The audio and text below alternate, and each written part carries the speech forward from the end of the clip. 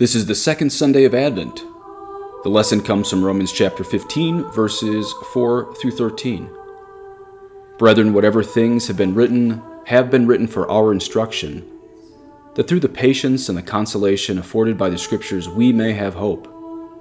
May then the God of patience and of comfort grant you to be of one mind toward one another according to Jesus Christ, that one in spirit you may with one mouth glorify the God and Father of our Lord Jesus Christ.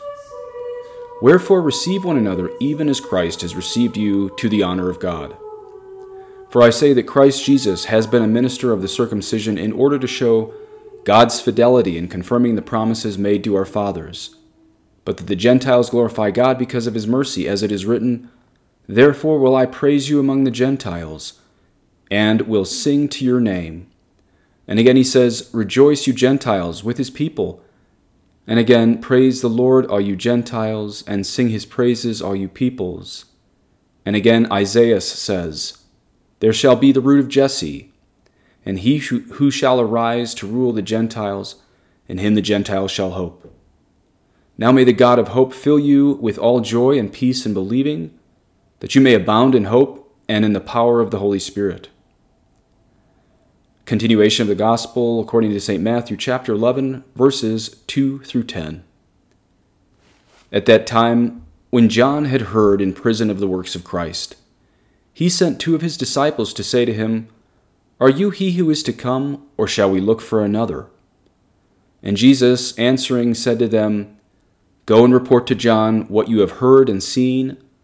The blind see, the lame walk, the lepers are cleansed, the deaf hear, the dead rise, the poor have the gospel preached to them, and blessed is he who is not scandalized in me.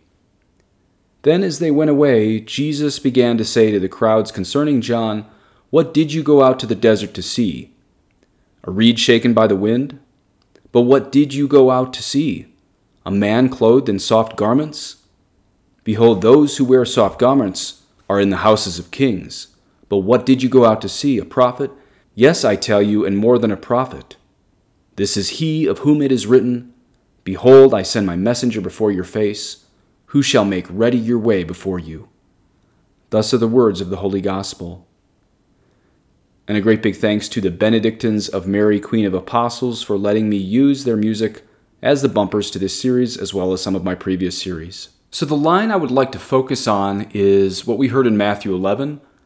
When John had heard in prison of the works of Christ, he sent two of his disciples to say to him, Are you he who is to come, or shall we look for another? I think it's important that all the families listening to this, especially kids who might hear that and wonder what was happening in the heart and mind of St. John the Baptist, have some answers from the church fathers. You know, the church fathers are unanimous. That means they all agree, 100% of them, that St. John the Baptist had no doubt. Now, that might just sound pious to ears in 2022, like, well, of course saints would say saints didn't have any doubt. But, as I've said before, the water is coolest and clearest near the source. So if we want to know what the apostles meant when they wrote something, we should ask their best friends who are also in the unitive stage of prayer, the people who died as martyrs.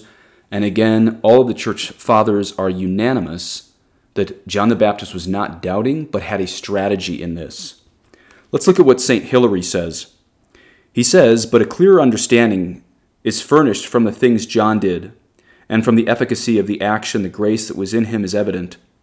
For as prophet he prophesied by the very circumstances of his imprisonment, because in him the law became silent. For the law had foretold Christ, and the forgiveness of sin, and had promised men the kingdom of heaven. John had continued and brought to a close the purpose of the law. The law was now silenced, imprisoned by the wickedness of men, and as it were held in bonds, lest Christ become known because John has been fettered and imprisoned. Let me pause here real quick. What St. Hilary is saying is extraordinary. What he's saying is the entire Old Testament law is summarized in St. John the Baptist.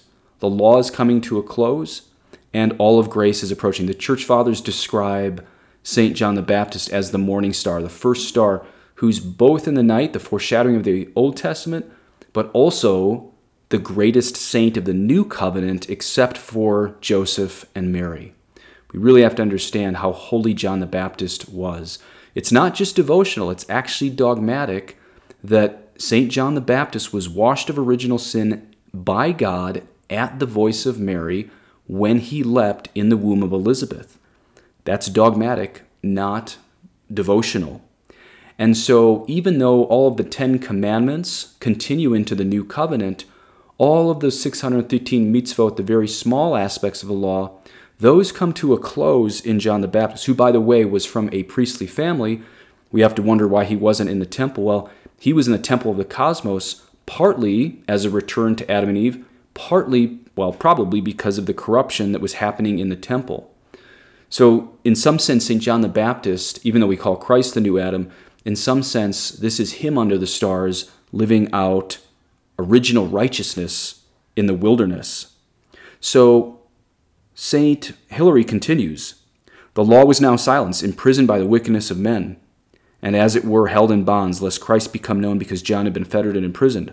The law, therefore, sends messengers to behold the works of the gospel, so that unbelief may contemplate the truth of the faith in the light of these wonders, so that whenever the law, is frustrated by the violence of sinful men, may be set free by an understanding of the freedom wherewith Christ has made us free." So remember, just as, say, if one of your sons really took to a Dominican spirituality in the 15th century, or he took to a Franciscan spirituality if you were raising a family in the 14th century, I'm not going to go into why most religious orders are bunk right now, but back then when all of these orders were totally orthodox and traditional, of course they all had problems then too, but they were at least traditional and orthodox. Maybe some of your sons had an attraction to the Franciscan lifestyle. Some of your daughters wanted to be Carmelites. Other daughters wanted to be Benedictines. Just as in Catholicism, people would be attracted to follow one or another saint, St. Dominic or St. Francis. In the first century, some of these men, because they were in very apocalyptic times, they knew a lot of things were happening in the world. Some of these men would follow different types of rabbis, even to the extreme ascetical life of St. John the Baptist. So you had different men go and follow different rabbis, and they would often follow these rabbis because they wanted to imitate their wisdom and their lifestyle. Well, probably the greatest disciples, and remember, some of these guys became apostles of Christ, some of the greatest disciples of the Old Testament rabbis or leaders were following John the Baptist because they knew he was the best. So we could even put it this way. The very best disciples of the Old Covenant are told by John the Baptist himself to go look at the leader of the New Covenant, to even go become disciples of the leader of the New Covenant, that is, Christ himself. And this is why St. Hilary says, "In this manner John remedied not his own, but his disciples' ignorance. For he had himself proclaimed that Christ was to come under the forgiveness of sin. But that his disciples might learn that he had preached none other than Christ, he sends them to him, that they may behold his works, so that the works of Christ may confirm his own teaching, and finally, so that they might look for no other Christ than he to whom the works give testimony." So that line from St. Hilary there is very important. "In this manner John remedied," that means fixed. St. John the Baptist fixed, not his own, but his disciples' ignorance. For he had himself proclaimed that Christ was to come for the forgiveness of sins. Other church fathers point out that early in the ministry of John the Baptist meeting Christ, when he said, "Behold, here is the Lamb of God," we hear lamb and we think of something sweet. No, a Jew would have heard lamb and known this is a sacrifice. That's going to be a bloody sacrifice if you call somebody a lamb. So John was the disciple who understood the cross the best from the very beginning. He wasn't even worthy to untie the straps of Christ's sandals. So if he knew that Christ was that great, that he was the Lamb of God and God himself, he certainly was not doubting at this point. This was to teach his own disciples. It's funny, I was ordained about 13 years ago, and there's only two things I remember saying from the pulpit that were error, probably technically material heresy. And one of these was I taught, God forgive me, that John the Baptist doubted. So I take that back, I retract that publicly. Hopefully all the kids listening hear what I just said, that John the Baptist did not doubt at all in his heart. He did not doubt who Christ was. And I am sorry that I preached that at one point. The other error I preached was actually to a group of traditional Benedictines. I made a small error on St. Joseph. I certainly never doubted his chastity, but there was something I don't even remember. And it was kind of funny because I saw all the nuns do this little RCA dog head tilt when I said it. And afterwards, after Mass, I went into the refectory and I said, I knew I said something wrong about Joseph. And then they were giggling more. And I said, you were right. I did my research. I take it back. And I am a Joseph maximalist, just like I am a Marian maximalist. But, on that topic of Joseph's chastity, again, I didn't doubt that. He's certainly a virgin his whole life. But people do ask the good question, then why did he want to secretly divorce Mary? And this obviously doesn't have a lot to do with the readings today, but because we are in Advent, I think it's worth mentioning the three different theories. Well, I take the theory of St. Jerome, my namesake, as well as St. Thomas Aquinas. Some people call it the pious theory. Definitely modernists would find this way too pious, but I'm going to read you directly from St. Thomas Aquinas, quoting St. Jerome, on why St. Joseph had originally decided to dismiss the Blessed Virgin Mary. Listen to St. Thomas Aquinas. This is on his commentary on Matthew's Gospel. Quote, but according to Jerome and Origen, he, that is Joseph, had no suspicion of adultery, for Joseph knew Mary's purity and had read in the Scriptures that a virgin would conceive, Isaiah 7:14 and Isaiah 11:1. There shall come forth a shoot from the stump of Jesse, and a branch shall grow out of his roots. He had also known that Mary had descended from David. Hence it was easier for him to believe that this had been fulfilled in her than that she had fornicated. And so, considering himself unworthy to live together with such holiness, he wanted to put her away secretly, just as Peter said, depart from me, O Lord, for I am a sinful man. Hence he was willing to put her away, that is, bring her to him and take her in marriage, for he thought himself unworthy, end quote. Now, let's point out also something on St. Joseph. There's a approved apparition called Our Lady of America, and in this we see that immediately after St. Joseph's conception, he was cleansed of original sin, seconds after. So only Mary was conceived without original sin, but St. Joseph, if we believe this private revelation, and I do, he was cleansed in the womb of any original sin. He was justified at that moment, became a tabernacle of the Blessed Trinity. We know the exact same thing happened for John the Baptist, except that's not from private revelation, that's from public revelation. So we know from public revelation that St. John the Baptist was justified in the womb, and we know from private revelation, if you believe it like I do, that Joseph was justified also in the womb seconds after conception. We do know for sure that John the Baptist and Joseph and Mary, of course, never committed not only a mortal sin, the three of those never committed a venial sin their whole life. Jesus and Mary and Joseph and John the Baptist were, of course, all perpetual virgins their whole lives. And actually, what I just read you from St. Thomas Aquinas, that does have to do with the readings, because we heard, there shall come forth a shoot from the stump of Jesse, and a branch shall grow out of his roots. That was from the Apostle Paul in Romans today. But notice again, the reason why Joseph was going to leave Mary was he was recusing himself from a mystery so holy that he did not understand it, and even though he never sinned, really didn't feel worthy to approach it. As St. Thomas Aquinas said, considering himself unworthy to live together with such holiness. And the last words we heard from St. Thomas Aquinas, for he thought himself unworthy. So Joseph is recusing himself from such great a mystery, not doubting the purity of the Blessed Virgin Mary. And then one more section on my sermon. I'm going to quote at length another saint. One of the books that I use for this Sunday sermon series is a book by Toll called The Sunday Sermons of the Great Fathers. And Toll has conglomerated all of the fathers speaking on the traditional Latin Mass calendar, on the Epistle and the Gospel. Well, one of the amazing things is we rarely have a look into the words of St. Patrick who went to Ireland, but he is considered a church father, apparently, according to Toll. And the amazing thing is we have a sermon from him extant. I'm going to read that at length for you. But before I read you what St. Patrick himself, any of you who are Irish like me, should be on the edge of your seat to think, how in the world did St. Patrick preach to the Irish people? Following his evangelization, that island truly became the Isla Sanctorum. That was the Latin for Island of the Saints.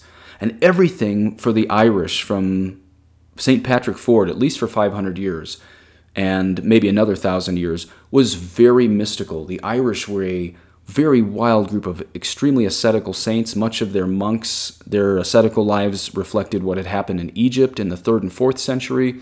Some of these Irish monks wearing blue paint like we see in Braveheart even went to go evangelize mainstream Europe that, yes, was Catholic, but had become very lukewarm.